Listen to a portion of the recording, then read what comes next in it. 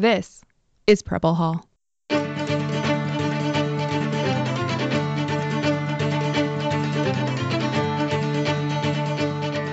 Welcome to Preble Hall, a podcast about naval history from the United States Naval Academy Museum in Annapolis. The Royal Navy is associated as an organization with a code of honor, a high moral standard, and a rule-based conduct. Yet in 4 key episodes, the Royal Navy either ignored, flouted, or used force majeure to disregard international law, maritime convention, or pre-existing standard, most of which had either been written or heavily influenced by Britain and the Royal Navy in the first place. Our guest today to discuss this issue is Alexander Clark. He holds a PhD in war studies from King's College in London, where he studied as part of the Lawton Naval History Unit under the supervision of Professor Andrew Lambert, as well as a family history of service in the Fleet Air Arm during World War II, and a father who was a noted naval architect in his time. When not teaching at Kingston University and other universities, he splits his time between writing a book on tribal, battle, and daring-class destroyers, continuing his cruiser series, and editing duties for Global Maritime History, and running Twitter events through his @AC_naval history account. Alex, welcome to Preble Hall. It's a pleasure to be here. Thanks for having me. What is the key issue in the late 1930s with the Royal Navy and these incidents? Are these something that are out of the ordinary for the Royal Navy, or are they pretty standard over the course of its history? They're actually pretty standard for the Royal Navy over its course of history. The Royal Navy's always been prepared to throw out the rule book if it needs to make the situation work. And the great example is the one that happens in January 1939. When I did talk about Tsingtao and the events there a few months back, when I did a special on my Twitter account and did all sorts of papers, the point was World War II could have started for the Royal Navy in the Far East in January, literally because the Royal Navy is dealing with the situation as it goes. The situation is the Japanese had taken a merchant ship prisoner. Now, actually, it was found out later the merchant ship had been in the wrong place, but still, the Royal Navy didn't want them taking it prisoner because once the Japanese had established a precedent of being able to take British ships prisoner, they could use it again and again. So what the Royal Navy had to do was they had to get that ship off the Japanese. They didn't have a choice, because if they had set precedent, then they would have been problems, because international law, especially maritime law, is mostly not written down. It's mostly precedent. It's mostly history. So if you let a precedent stand, you have a problem. And that's what we're dealing with today when we're looking at events with the Chinese in the South China Sea and all these things, is that if a precedent is allowed to stand, it will become maritime law. And this is why the Royal Navy was acting as it was. Again, to go back to Tsingtao, they rush a cruiser, HMS Birmingham, there as quickly as they can to get the SS Vincent de Paul out from Tsingtao, to get it safe in the Japanese hands. And the whole thing was done as quickly as possible. The Royal Navy didn't even bother looking as to whether, before they went in, whether the SS Vincent de Paul had been doing the wrong thing. That didn't matter. What mattered was you couldn't let the precedent stand.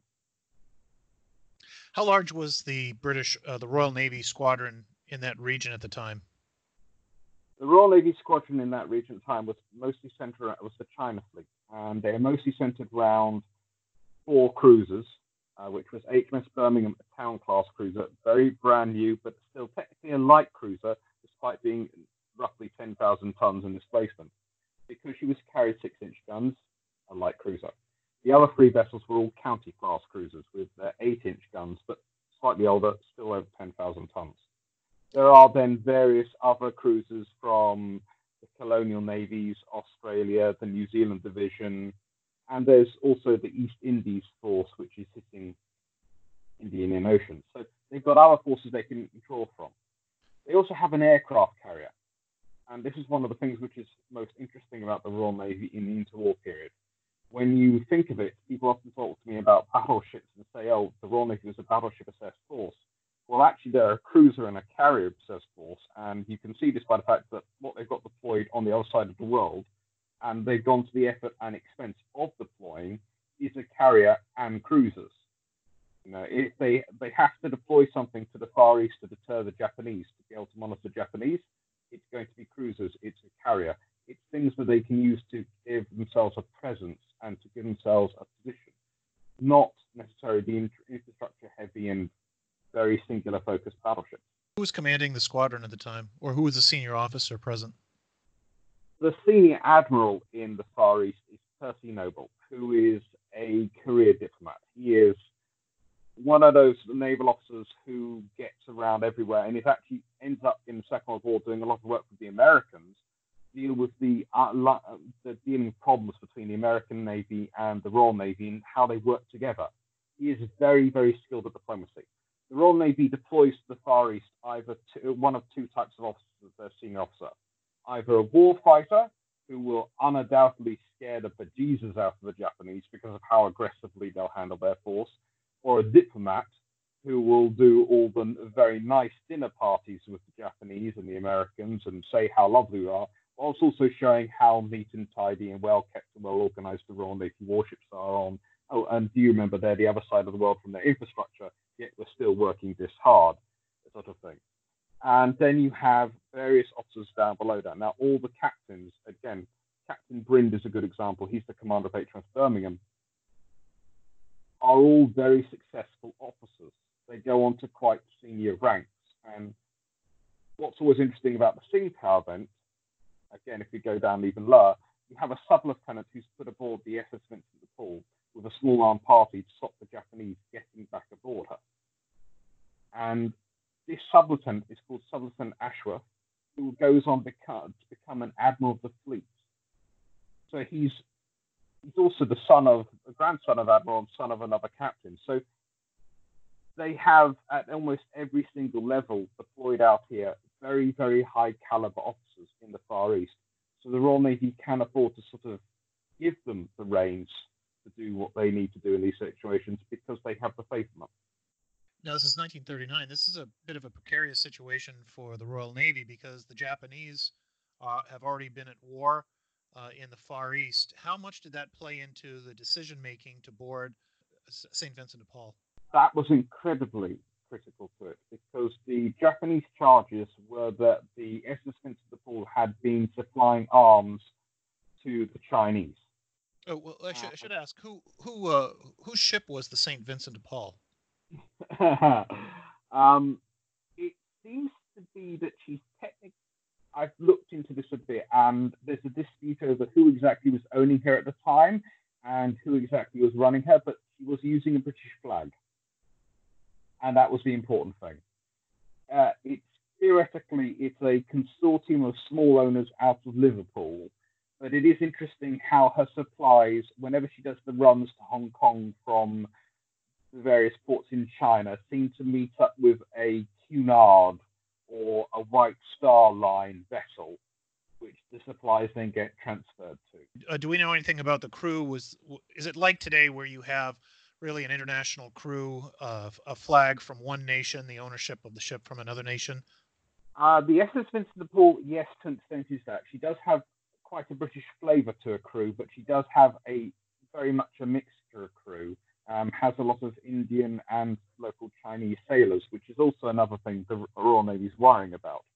And that's why they put a small party aboard her. They turn up in Tsingtao, and if you can imagine it, a Royal Navy cruiser resplendent in Imperial policing white, charging in at full trot into a harbour, coming to a stop almost bang on the mooring, in sort of perfect, without a pilot aboard, just charging in and turning up, stopping, a sloop coming in after it, and the cruiser goes one side of the merchant ship, the sloop the other side of the merchant ship, and they're all between that merchant ship and the 3 Japanese heavy cruisers sitting in the harbour. And that's what the Royal Navy did. They sort of turned up at full speed. Now, then they start the diplomacy. When the diplomacy isn't going well, Captain Brind sends a messenger to the Japanese headquarters saying, right then, we are going to be leaving at 9 a.m. tomorrow morning. We are going to go, and I'm taking them with me because this isn't going anywhere. At the same time, he sends over this sub-lieutenant with this small party, about 5 people, to the ship, armed. And their job is literally to stop any Japanese personnel trying to board. And that's what they do. They stay the whole night aboard.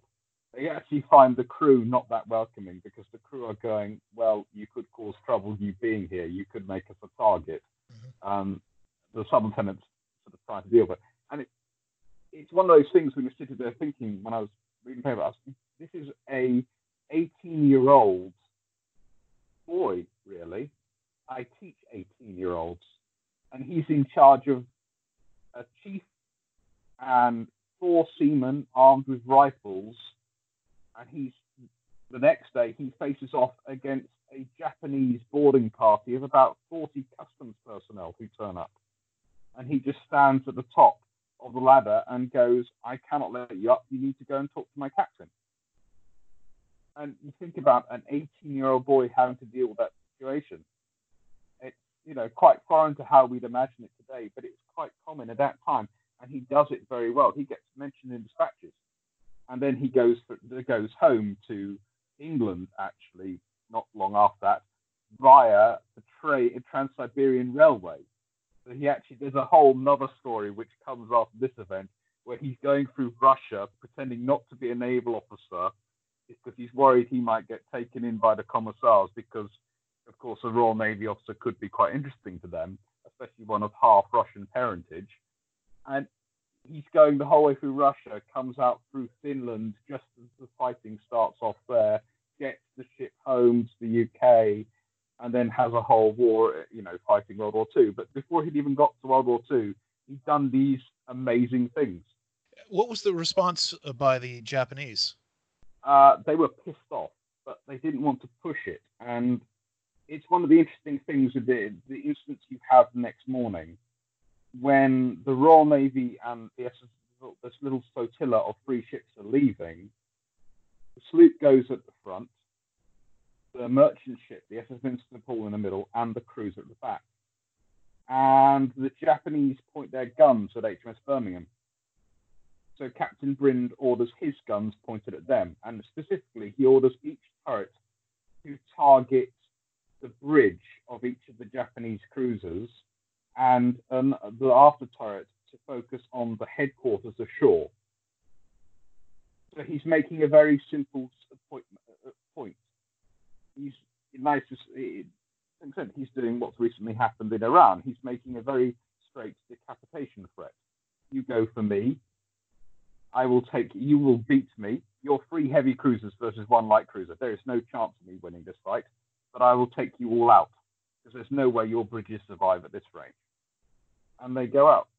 The funniest thing, though, I always think about the whole scenario is the sloop at the front, this little ship of little over 1,000 tons, armed with a 4-inch gun, swivels its 4-inch gun round to face a Japanese cruisers as well, as if that has any chance of doing anything.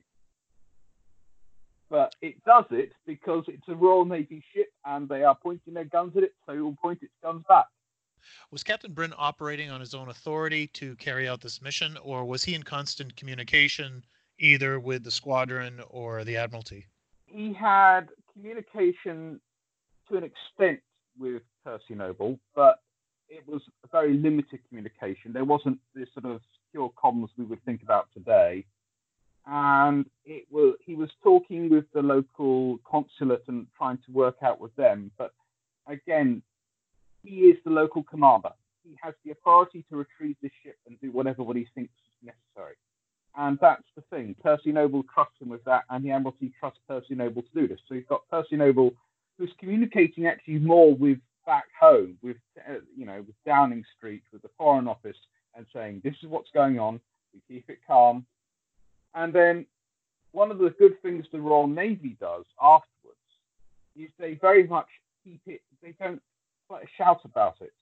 They don't make a big thing about it. You find more appears in the Australian, the American press. In the British press, it's very limited information about it. So the British are trying to, they've done it, but they're trying not to embarrass the Japanese too much. And it features in their whole sort of method of deterrence to the Japanese. They are, the whole point the town-class cruiser HMS Birmingham is out there in the first place is because she is a surface raider. that's what the town class are. Well, theoretically, they're anti-surface raiders, but the same skills you need to be a good ship at taking out surface raiders, you'd also need to be a good surface raider yourself. And for the Japanese, the town class are a big threat because of that. They're seen as the economic warfare of the Royal Navy. Is there any indication what happened to the Japanese commanders after this incident? Were they relieved of command for failing to secure the SS St. Vincent de Paul? No, actually. What was interesting was the customs officers had seized this ship, but the Imperial Japanese Navy were really not interested in it at all. At the time, they were heavily involved in other operations. They were worried about the Americans, they were worried about the British, and it was January 1939. All my readings of it show that the Japanese admirals actually end up getting promoted, do quite well. One of them ends up a full admiral. Another one actually ends up retiring from the Japanese Navy at the beginning of World War II, but gets called back after World War II to the Japanese self-defense force after World War II and does some time helping out with them when they get set up many sort of years later. It's all a sort of random thing, but the Japanese naval officers are fine. The Japanese customs officers disappear, and I haven't been able to track down where they go. So I don't know whether they got promoted, they got demoted, or whether they got lost somewhere in Manchuria. I have their names, but of course there's a problem I'm dealing with it in that my Japanese is terrible. I'm not even going to try. I can read a bit of it, but they're terrible. So I've got a friend who is actually Japanese and is a naval historian who's helped me out with this, and they can't even find it, and I'm trusting them on this because their Japanese are a lot better than me. And now this isn't the only incident with the Japanese and the Royal Navy. There's an incident less than a year later with the Asama Maru. When is that? It's actually almost exactly a year later. It's January 1940.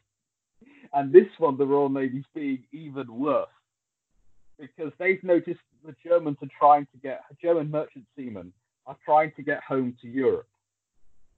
And they decide to put a stop to it. And they decide to put a stop to it in a way which is also going to remind the Japanese of what their Achilles heel is, as far as the Royal Navy's worked it out. And the Royal Navy are doing this. I can't find an official document, but the way this whole mission is crafted, it's pointing towards this. In that the Royal Navy are saying they're worried about Japanese and need to show they're strong versus the Japanese to determine, especially as they're having to take forces off to Europe. And then this operation comes up. And HMS Liverpool, another town-class cruiser, remember what I said about surface raider techniques? Well, she does an exact surface raider operation. Just 20 miles off the coast of Japan, she intercepts the Asama Maru. The Asama Maru is not just any cruise liner. It is NYD's premier cruise liner. It is the ocean liner of Japan. It's like the Queen Elizabeth or the Queen Mary for Britain, or the America for America. It's this amazingly important cruise liner. It's this ship which is wrapped up in so much of their culture at the time.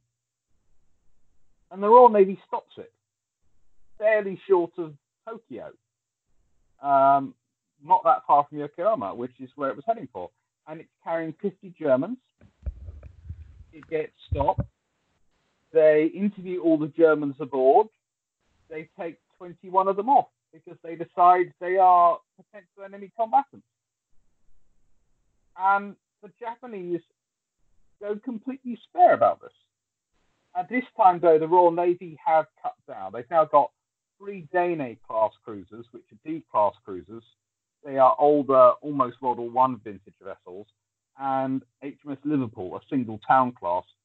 Technically, Birmingham also still is attached to the 5th Squadron, the China fleet, but Birmingham's actually at this point on its way home to be refitted. So they've got 4 cruisers. So HMS Liverpool turning up to do this is A, the only cruiser which can do it, but B, it's making a point to the Japanese, we can get your trade wherever we want to. Also, it sort of embarrasses the Japanese because it shows that German merchant sailors who aren't supposed to be are going back to trying to get back to Europe through Japan. They weren't actually within Japanese waters; they were just outside. If I point out, it was literally 20 miles from the shore, and the Japanese territorial waters, of course, go up to the 12-mile line. How did the Liverpool stop them? They first signalled 2 flags, and when the flags weren't taken notice of, they fired a 3-pounder gun and said, "Stop." So the Asamaru stopped at this point, and almost immediately the pinnace was in the water, and 3 officers, 10 seamen were sent over. They were all armed with pistols, no rifles. Officially, so it didn't look that bad, but also because one of the Royal Marines aboard HMS Liverpool had recommended that if they had to do any shipboard fighting, actually a rifle was more trouble than it was worth. A pistol was far more better for the confined spaces. So all boarding parties, which Liverpool had done, and Asamaru wasn't the first ship they boarded. And this is one of the things that's often forgotten. She'd already boarded 3 other ships on a previous patrol. But this is such a big status ship, and it's so close to Japan, and it's so many taken off, that the Japanese can't ignore it. It goes in the papers. They have to respond to it. How long did they hold the ship? An hour and 20 minutes. So they did a really efficient thing. If you consider she had 800 passengers, 50 of whom were German, they were really very efficient. And actually, one of the interesting things is, whilst the captain of the Asamaru is rather angry about it and doesn't agree with being stopped at all, his XO and his chief engineer are actually quite helpful, and the second officer especially, in terms of helping the Royal Navy round up the German passengers. They interview them, they go through all the 50, and they whittle it down to 21 they're taking with them. Now, this was a small boarding party. When you're talking 500 passengers, and I'm assuming most of these were Japanese? 800 passengers. 800. They were mostly Japanese passengers? Mostly Japanese. There was a fair number of consular officials aboard because the consulate in San Francisco had just had a change of staff, and so they were coming back. And there was also quite a lot of other nationalities aboard, but this is the premier ship in the Japanese sort of merchant fleet at the time. This is a very big high-status ocean liner. So yes, it's got a lot of very powerful Japanese people aboard. What are the consequences of this action? The Japanese actually go completely in a diplomatic way. It's fair. They are very, very upset. They are slightly scared by the Royal Navy getting so close to Japan and not seeing anything. They do try to step up their harassment of British merchant shipping and British ships in the Far East, but it's been going on a low level already, and that was part of the SS Vincent de Paul event, so it's not really much of a step up. Their main thing is to try and quote Article 47 of something called the London Declaration, which happened in 1908, and say that this made it illegal for the Royal Navy to have done this. There are 3 problems with this. One, the London Declaration hadn't been ratified by any of the powers who'd signed it, including the British, who sponsored it. Again, it comes back to the Royal Navy wrote the laws and then broke the laws. In this case, the declaration was written, they didn't like it, so they recommended against the government signing it, and because the Royal Navy wouldn't sign up to it, no other Navy would. Secondly, it actually doesn't define what a combatant is. And thirdly, because it's not been ratified, it actually causes trouble for the Japanese in implementation, because if they'd been following this on everything, they couldn't have taken the SS Vincent de Paul prisoner. So they would have got into trouble themselves. The biggest problem, though, is, of course, definitions of who's a combatant.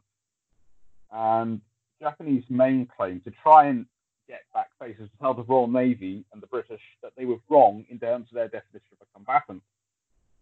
This gets into trouble because the Japanese end up claiming that a different definition of what a combatant is to the German definition of a combatant. And they find actually eventually the Royal Navy is pointing out, and the Foreign Office in separate letters through Craigie, the British ambassador to Tokyo, are pointing out that the British definition of who a combatant is actually stricter than the German definition of who a combatant is, and the British applied the British definition. Now, admittedly, one of those people taken prisoner was a gentleman who wasn't a member of the reserves and hadn't been a member of the armed forces, but he said, he admitted in his interview, his entire reason for going home to Germany was to try and join up. So the Royal Navy, for some reason, considered him a potential combatant. Eventually, what happens is you ended up with Britain reaches an agreement with Japan. They will no longer transport German merchant seamen, and in return, the British will return 9 of the sailors to the Japanese authorities. Of the 21 they've taken, they return the 9. And these 9 are, I have this beautiful descriptions they have of them, and I actually have it in front of me. One is suffering from a damaged jaw, which may eventually require operation. One is of less technical value than the remainder. Another is described as a non-technician, though very patriotic. One is described as extremely garrulous and therefore possibly temperamentally unfit for service in submarines. Apart from the age of another one, little to choose between this collection. And the next 6 are described as dumb to the point of being useless. So that's the ones who the Royal Navy returns. So then let's turn to the other side of the world and the third incident that you're going to be discussing, I believe, at length at the Imperial War Museum later this month, correct? Yes. Excellent. And this is obviously after the Battle of the River Plate, where it's probably a little bit better known incident in naval history. And could you just summarize what the battle was and how this plays into your narrative? Well, what happened is that the Admiral Graf Spee, this German surface raider, sometimes called a pocket battleship, but I usually call them a heavy cruiser, has been going around the South Atlantic and Indian Ocean and getting a few kills. Not as many as it could have got, but it's got enough to be annoying. It ended up running across in the River Plate area of South America, 3 Royal Navy cruisers, and it gets beaten up enough it decides to go into harbour because it can't make it home. So it's stuck in Montevideo, the harbour of the capital city of Uruguay.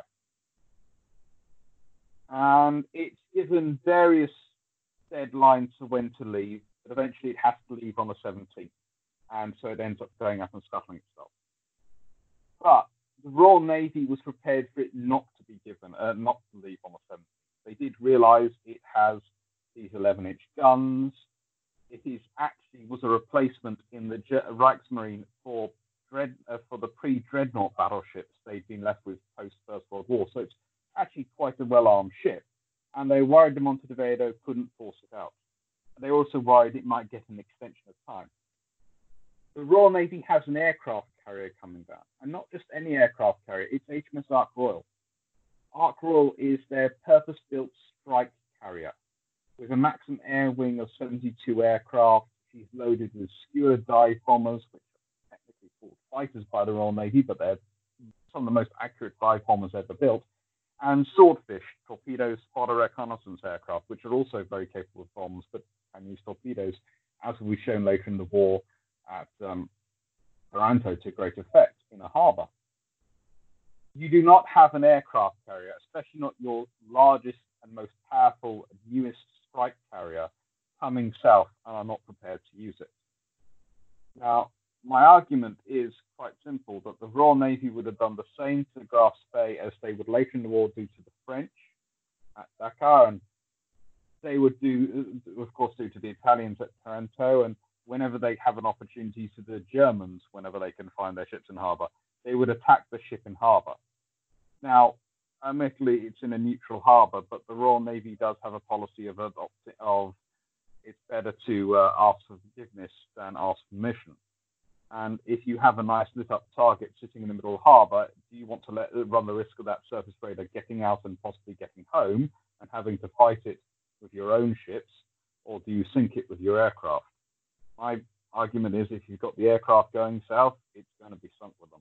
How is the Uruguayan government dealing with this issue? Are they expressing any concern to the British government about the violations of the laws of neutrality? The Uruguayans are doing their best, but they also have, and one of the advantages the Royal Navy certainly has down there, is that the British ambassador is quite so plugged in. He's an absolute tour de force, by in any stretch of imagination, Sir Eugene Middleton Drake. And he's managed to maneuver the situation to make sure the Graspe has to leave. But the Uruguayans do not have that much military force. So whilst they would hope the Graspe would leave, if it didn't leave on the 17th, there was no certainty of what would happen. You know, the Royal Navy, the British weren't expecting them to be able to militarily force the Graspe out, and they also weren't expecting them to invite the British in to fight a battle in Montevideo Harbour. You know, that's a good way to get your capital city blown up. So the Royal Navy knew that they would be in a tremendously difficult position whatever happened. So Ark Royal is sort of a contingency plan. If the Graspe doesn't come out on the 17th, if it doesn't come and face the cruisers, which the Royal Navy has waiting there, and by the way, it's not just Ark Royal which is coming south. There's lots of cruisers coming across the ocean, and if there's always this great scene in the movie where when it's coming time for the Graspe to either leave or stay, the Royal Harwood orders his cruisers in to meet the Graspe as close to Montevideo as possible, so it can't run away, can't try and hide in one of the channels and slip past them. So the Royal Navy was prepared to be very aggressive.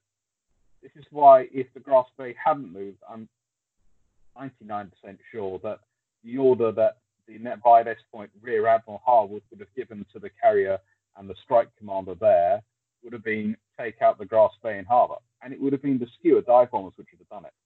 They would literally, it was being lit up every night with its beautiful lights on in the middle of harbour, and the dive bombers would have just gone up and popped the bomb straight down on top of it.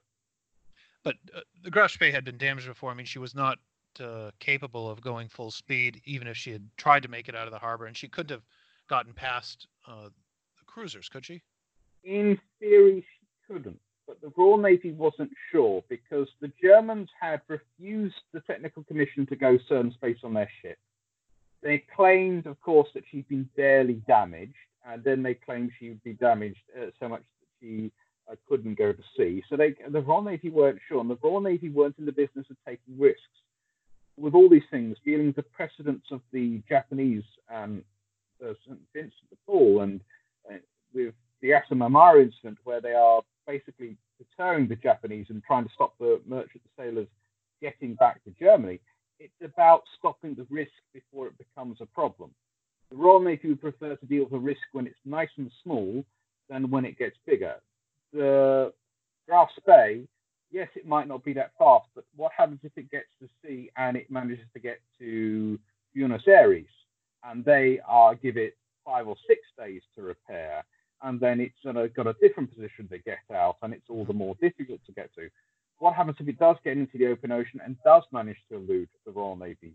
Because if it gets into the night, theoretically its radar's better than the Royal Navy's radar. It should be able to get away. It hasn't been able to get away from them so far, and even when it wasn't damaged, the Royal Navy cruisers were faster. This is the big problem for the Panzerschiff as a whole sort of design. They really can't run away from Royal Navy cruisers. You could point your finger at almost pretty much any cruiser on the Royal Navy list, and every single one you hit would go faster than this ship, because the Royal Navy designed their cruisers even their warfighting cruisers, around the idea of commerce protection and economic warfare, which meant they gave them speed. Wherever they could, they gave them speed. So it couldn't have got away, but it could have got away. And that would have been a risk the Royal Navy wouldn't want to take, especially after it had sunk the ships it had. The news was getting out, and despite the Royal Navy winning the battle, they hadn't sunk the Graf Spee. And that doesn't feel like a battle won in the Royal Navy's book. Because Langsdorff had decided to scuttle the ship first. Yes. It makes sense for Langsdorff. And there's also a point. Langsdorff is listening to all the paper talk about all the Royal Navy ships coming closer. He hears about the aircraft carrier coming. He thinks Barham's going to be close by. Actually, Renown is the big capital unit coming south, and she's actually been overtaken by Ark Royal. Ark Royal's managed to get ahead of her because Ark Royal is literally going so far. She's going the fastest she will ever go in her career. Her captain at the time said, and I've seen nothing to contradict this, because she's just going as fast as she can in a pretty much straight line, not worrying about submarines because they shouldn't be any around there, not worrying about anything, just putting all the power down of all her 4 propellers, all her engines going at full whack. She's racing down. They think she might have hit 35, 36 knots. I'm not quite sure whether she's managed that fast, but she was certainly going as fast as she could to get south. And this is another point I make when I'm saying what they would have used her for. You do not put your premier strike carrier through that amount of strain, because if you're running at full speed, you are straining the engines. You are going to be leading up to more wear and tear, so more maintenance coming away. You don't go to all that if you're just having her turn up to sit off the coast and do nothing. This is not the only incident between the Royal Navy and the German Navy. There is another incident, the Altmark incident, on the 14th of February of 1940. Yes, it's the Royal Navy completely ignoring Norwegian neutrality and going inside Norway as a country to get back prisoners taken by the Graf Spee. It's completely illegal. It's legal in terms of the prisoners aren't supposed to be taken through neutral territory anyway. So the Altmark, what it's doing is illegal. To try and avoid the Royal Navy, it's going through Norwegian territorial waters. And what is the Altmark? The Altmark's the merchant vessel which was being used as a supply ship for the Graf Spee. So before the Battle of the River Plate, the Graf Spee had offloaded all its prisoners who weren't officers to the Altmark and taken all the officers aboard it. So after the Battle of the River Plate, all the officers end up being dropped off in Montevideo, because when you go into a neutral harbour or a neutral space, you're supposed to discharge your prisoners. The Altmark was in Norwegian waters and it didn't do this. It was trying to keep its prisoners and get them home to Germany. So they would have a sort of at least a victory from that, despite the Graf Spee having been sunk. The Royal Navy knew the Altmark was coming. And suddenly the coal patrol, as I call it, it was supposed to be patrolling to keep a track of merchant vessels going from Norwegian coal, carrying that to Germany, goes from being this quite small force, usually an old cruiser or a couple of destroyers, to being 5 destroyers strong, including 3 tribal-class destroyers, a cruiser, and a supply ship. But technically, it's still classed as the coal patrol. It's still technically the coal patrol. It's just gone up several measures, orders of magnitude in strength and number. And the Altmark is spotted, and it races into a Norwegian fjord. And the Royal Navy senior officer at space, a guy called Captain Vian, who was a flotilla commander of the tribal class, talks with the Norwegian patrol boat which is there and goes, "Will you let me in?" No. "Will you go search the Altmark yourself?" "No, we can't. She's told us she's not carrying prisoners. We believe her." "Will you let me in?" "No." Ian's talking back with the Admiralty at this point, and he has, of course, Winston Churchill as First Sea Lord at this time. And Winston Churchill basically goes, "You have a blank check, whatever's necessary, but I get our seamen back." And so Ian then signals to the Norwegian patrol boat, "I'm going to go check. If you want, you can come along with me." And goes past the patrol boat at full speed, violating Norwegian neutrality. Races up the fjord. The Altmark, when the HMS Cossack, which is the Travel-class destroyer which Ian's commanding and is racing up the fjord, when Cossack gets nearby to her, the Altmark turns on all its searchlights and tries to ram her against the fjord wall, so tries to basically crush the destroyer. She has quite a lot of power and is quite a fast and strong vessel, as Travel-class destroyers were, and actually manages to whack the Altmark back. So rather than her getting bashed into the wall, the Altmark gets problems. They close, and you have a scene which could have been out of Pirates of the Caribbean, in that Royal Navy reservists who've been formed up into special boarding parties, again, another addition for this beefed-up coal patrol, which was still a coal patrol, shoot ropes across to the Altmark and swing across. And there's this beautiful description I've got from one of the bridge officers, and he says, "We saw these two men go swimming across. They were lieutenants I knew from the reserves. They had a rifle and a sword on their backs each, and a pistol in one hand, and the rope in the other. And they just swing across." It's Pirates of the Caribbean on steroids. And then more follow them. Eventually, there are 40 sailors aboard from the Royal Navy. They storm the Altmark. The Altmark's crew run off. They basically get off the ship as quickly as they can because they've got these mad devils with smoke shooting all sorts of things coming up, and the Germans are trying to get away. Some Germans get caught on the bridge. One of them tries to do something with the engines, and he gets told not to. In the only violent action, really, of this initial boarding, he gets whacked on the head with a pistol butt and decides he's not going to do anything again. And there's shouts of the navies here, and all the prisoners are freed. The Royal Navy secures them off. At this point, the Altmark's crew who've tried to escape the shore decide they're going to try and get back aboard and see if they can't save their ship. So the Royal Navy turned the Altmark's own machine guns on that crew and scared them off. Now, again, those machine guns were not supposed to be carried because, again, she's supposed to be a merchant ship in neutral waters, so she's not supposed to be carrying weapons and certainly not be carrying prisoners. So she's been doing something illegal. But of course, this is all taken place inside Norwegian territory. They take the prisoners off onto HMS Cossack and they leave. Altmark gets left there. Well, I was just going to say, after the invasion by the Germans and after their conquest of Norway, they actually stick a great big monument up which says this is the site where English pirates seized the Altmark.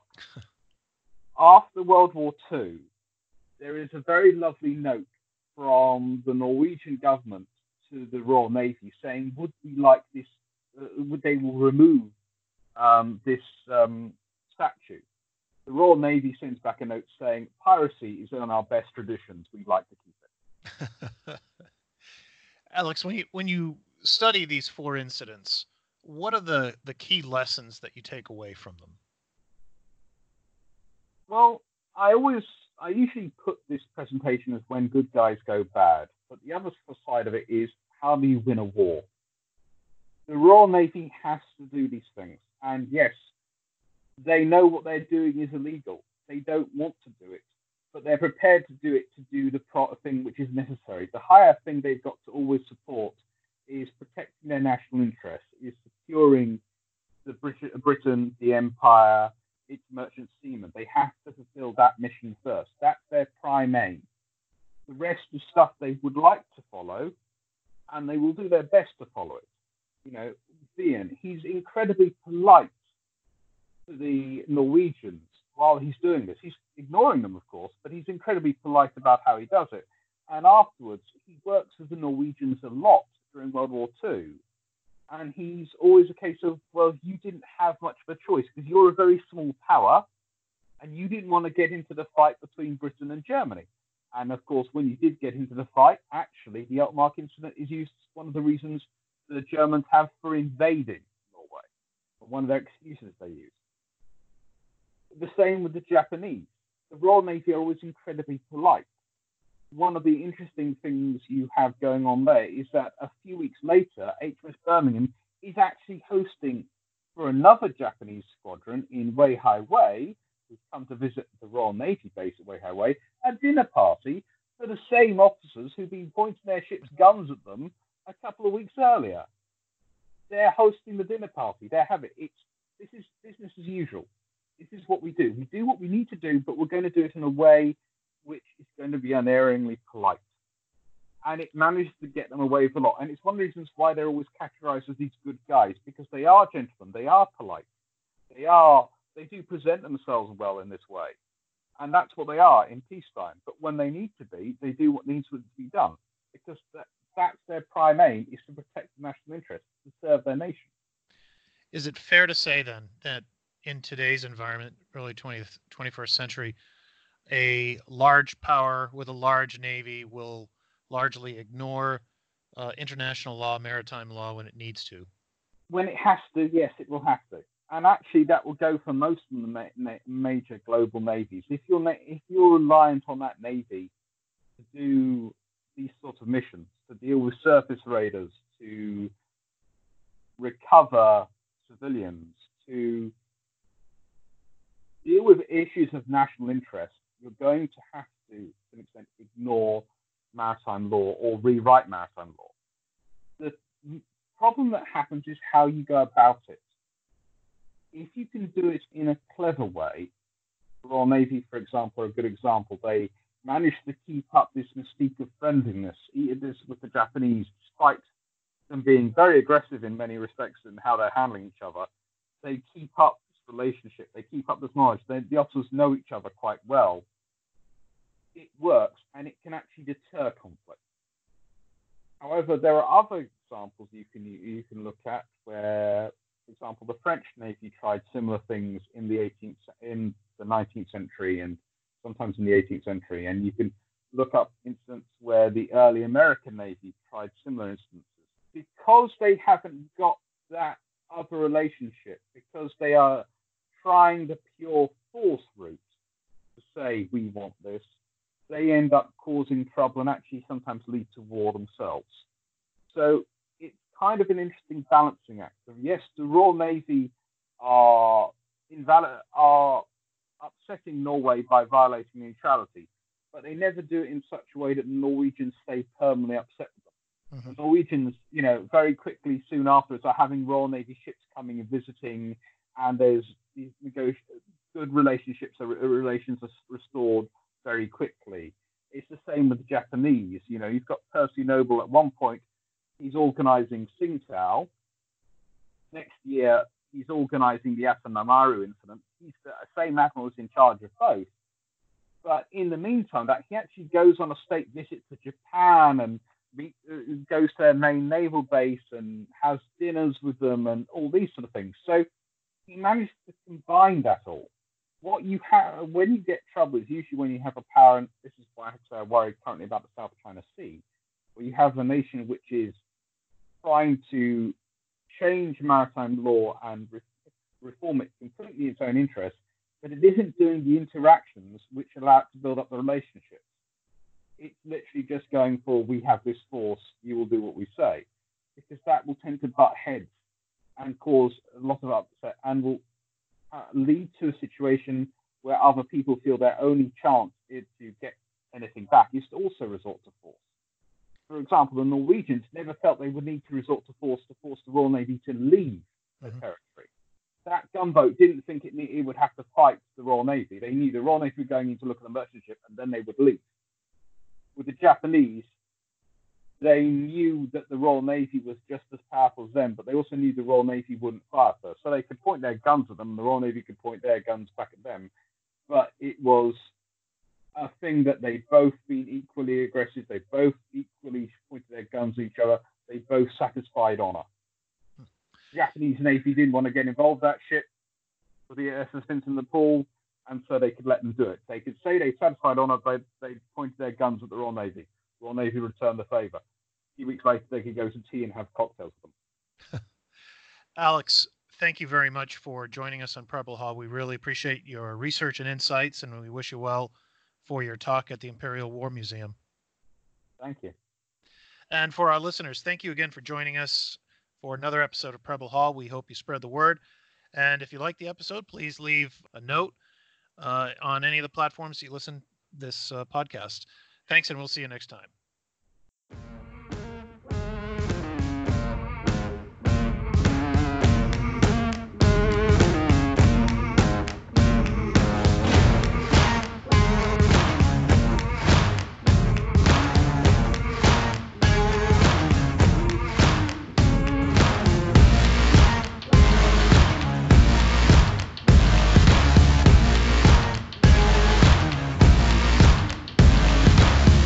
Preble Hall is in no way intended to reflect the official positions of the Department of the Navy or the Naval Academy.